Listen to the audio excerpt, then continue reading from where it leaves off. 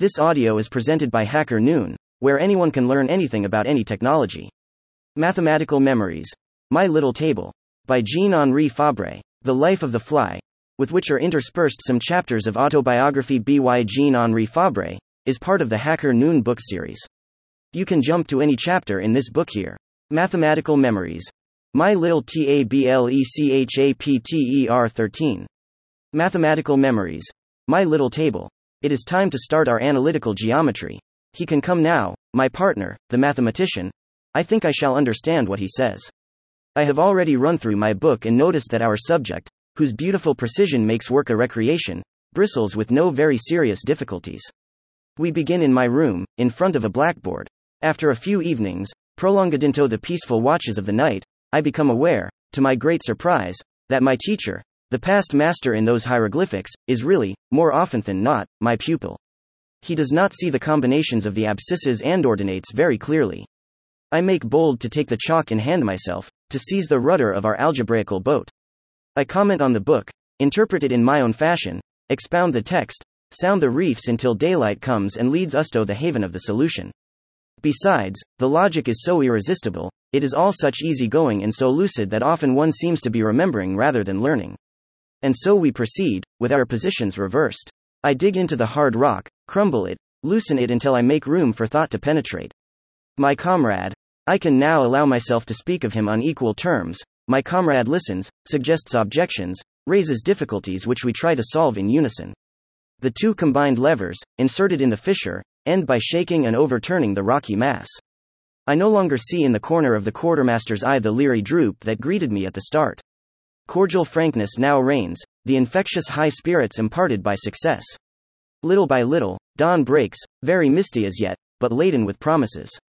We are both greatly amazed, and my share in the satisfaction is a double one, for he sees twice over who makes others see. Thus do we pass half the night, in delightful hours.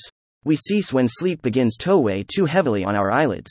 When my comrade returns to his room, does he sleep, careless for the moment of the shifting scene which we have conjured up? He confesses to me that he sleeps soundly. This advantage I do not possess.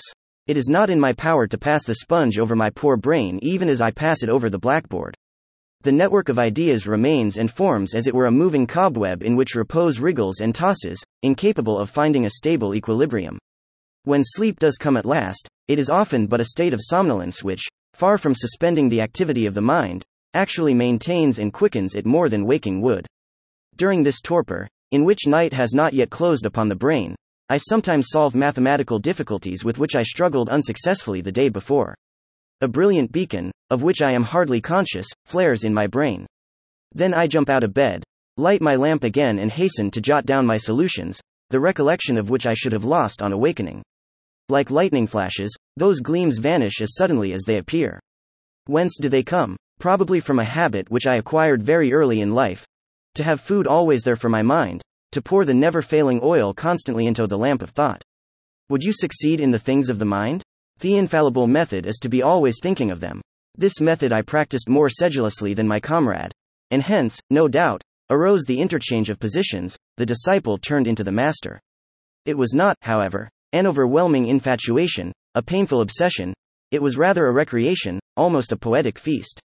As our great lyric writer put it in the preface to his volume, Les rayons et les ombres, mathematics play their part in art as well as in science. There is algebra in astronomy. Astronomy is akin to poetry. There is algebra in music. Music is akin to poetry.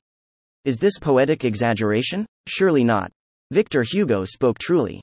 Algebra, the poem of order, has magnificent flights. I look upon its formulae, its strophes superb, without feeling at all astonished when others do not agree.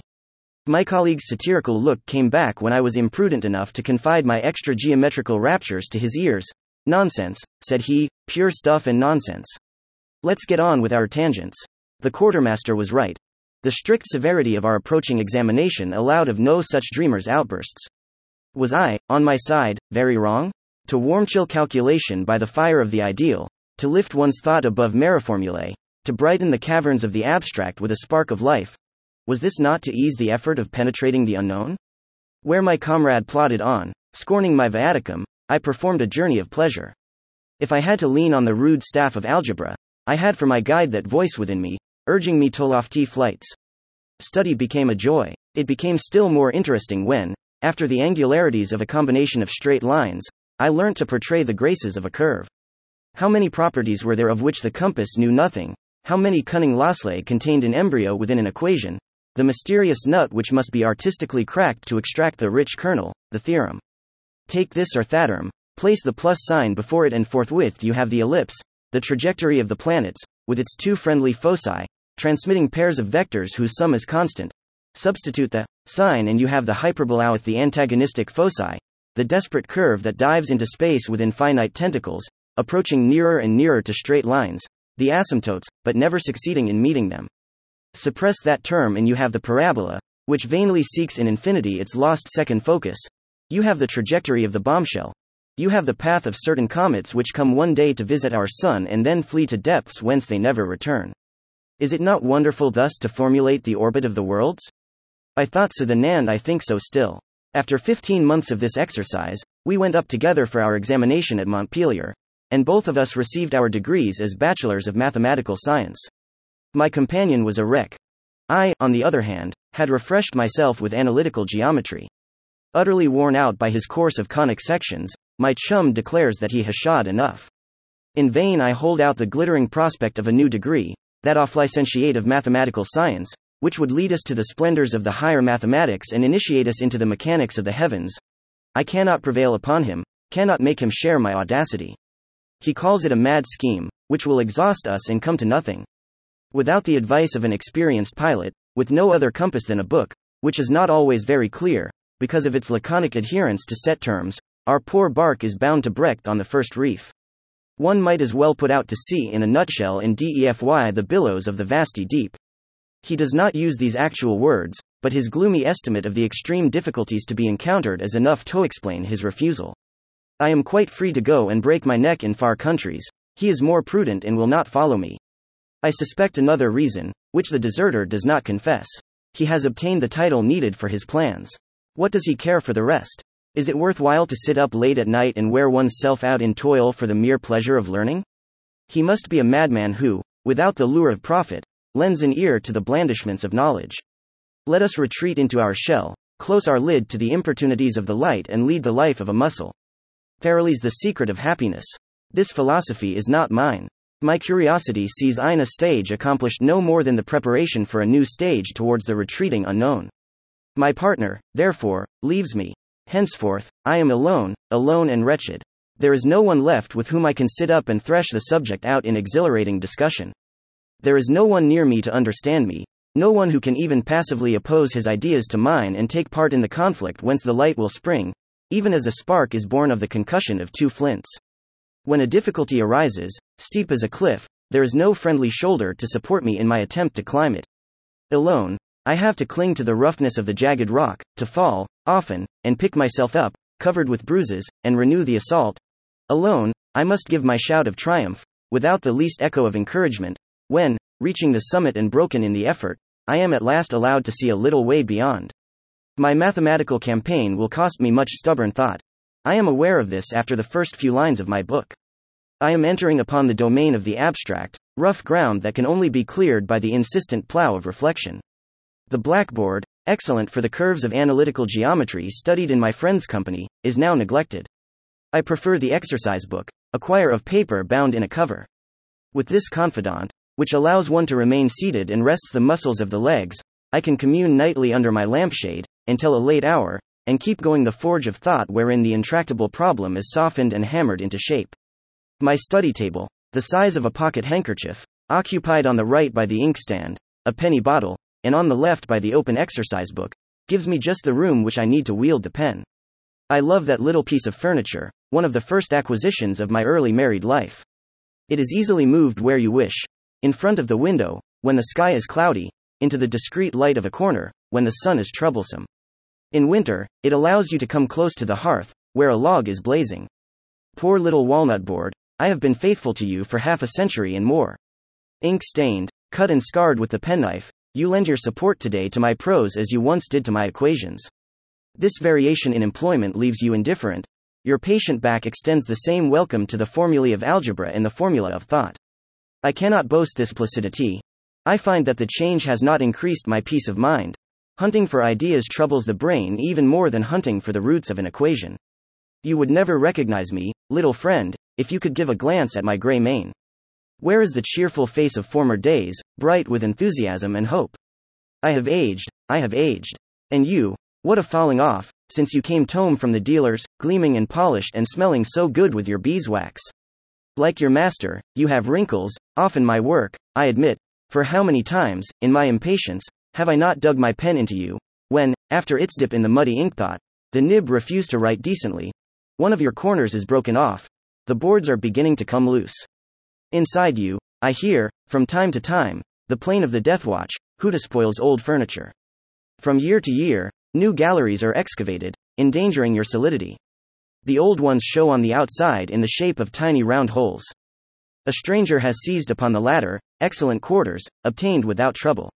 I see the impudent intruder run nimbly under my elbow and penetrate forthwith into the tunnel abandoned by the death watch. She is after game, this slender huntress, clad in black, busy collecting woodlice for her grubs. A whole nation is devouring you, you old table. I am riding on a swarm of insects. No support could be more appropriate to my entomological notes. What will become of you when your master is gone? Will you be knocked down for affrench, when the family come to apportion my poor spoils? Will you be turned into a stand for the pitcher beside the kitchen sink? Will you be the plank on which the cabbages are shredded? Or will my children, on the contrary, agree and say, let us preserve the relic? It was where he toiled so hard to teach himself and make himself capable of teaching others. It was where he so long consumed his strength to find food for us when we were little. Let us keep the sacred plank. I dare not believe in such a future for you. You will pass into strange hands, O me old friend. You will become a bedside table, laden with bowl after bowl of linseed tea, until, decrepit, rickety and broken down, you are chopped up to the flames for a brief moment under the simmering saucepan. You will vanish in smoke to join my labors in that other smoke, oblivion, the ultimate resting place of our vain agitations. But let us return, little table, to our young days, those of your shining varnish and of my fond illusions. It is Sunday, the day of rest, that is to say, of continuous work, uninterrupted by my duties in the school. I greatly prefer Thursday, which is not a general holiday and more propitious to studious calm. Such as it is, for all its distractions, the Lord's Day gives me a certain leisure. Let us make the most of it.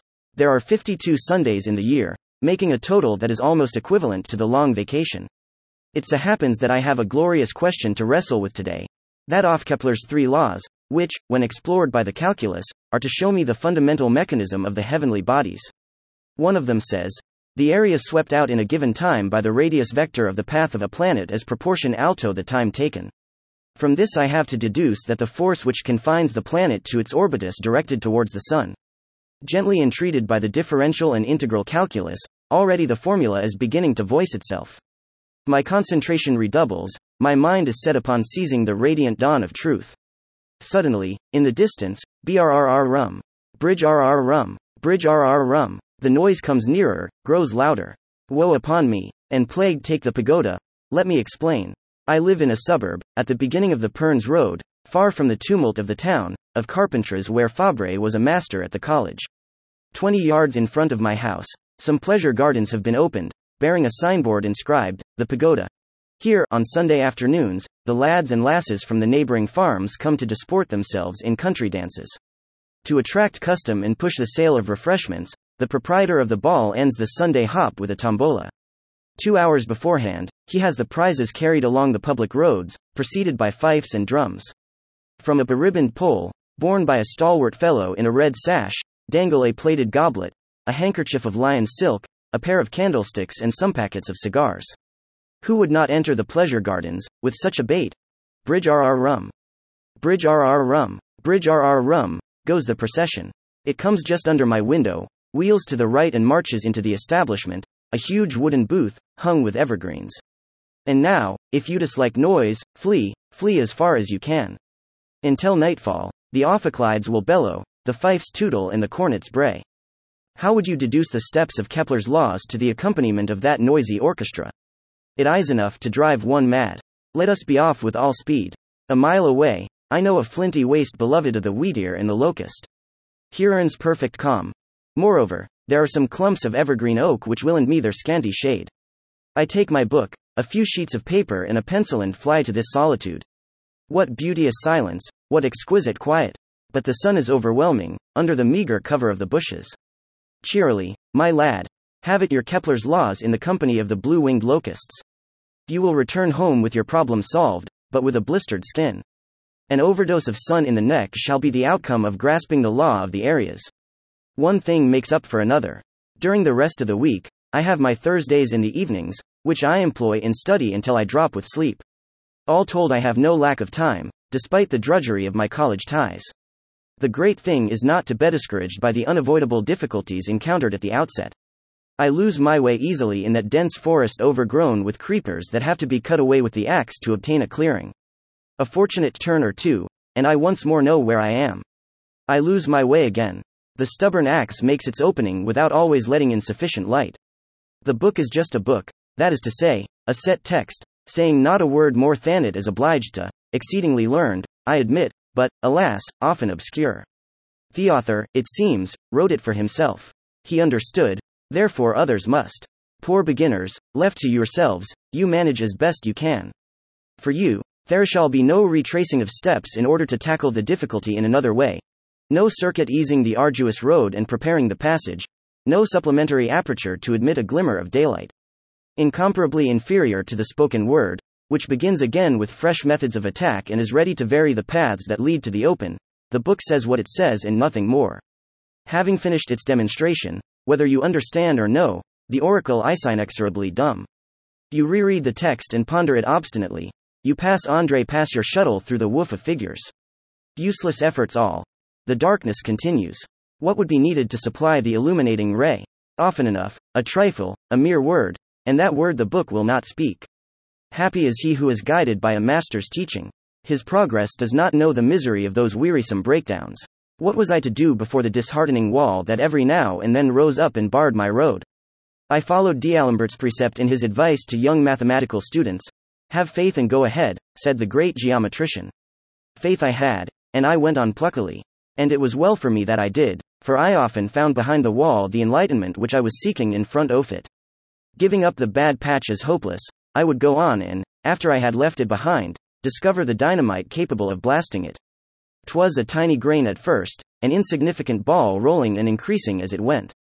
From one slope to the other of the theorems, it grew to a heavy mass, and the mass became a mighty projectile which, flung backwards and retracing its course, split the darkness and spread it into one vast sheet of light. D'Alembert's precept is good and very good, provided you do not abuse it. Too much precipitation in turning over the intractable page might expose you to minute disappointment. You must have fought the difficulty tooth and nail before abandoning it. This rough skirmishing leads to intellectual vigor. 12 months of meditation in the company of my little table at last won me my degree as a licentiate of mathematical science, and I was now qualified to perform, half a century later, the eminently lucrative functions of an inspector of spiders' webs. About Hacker Noon book series, we bring you the most important technical, scientific, and insightful public domain books. This book is part of the public domain. Jean-Henri Fabre, 2002. The Life of the Fly, with which are interspersed some chapters of autobiography. Urbana, Illinois. Project Gutenberg. Retrieved October. https://www.gutenberg.org, cache, EPUB, 67,000, PG 67,000 images. HTML. This ebook is for the use of anyone anywhere at no cost and with almost no restrictions whatsoever. You may copy it, give it away or reuse it under the terms of the Project Gutenberg license included with this ebook or online at www.gutenberg.org. Located at https://www.gutenberg.org, policy, license, HTML. Thank you for listening to this HackerNoon story, read by Artificial Intelligence. Visit hackernoon.com to read, write, learn and publish.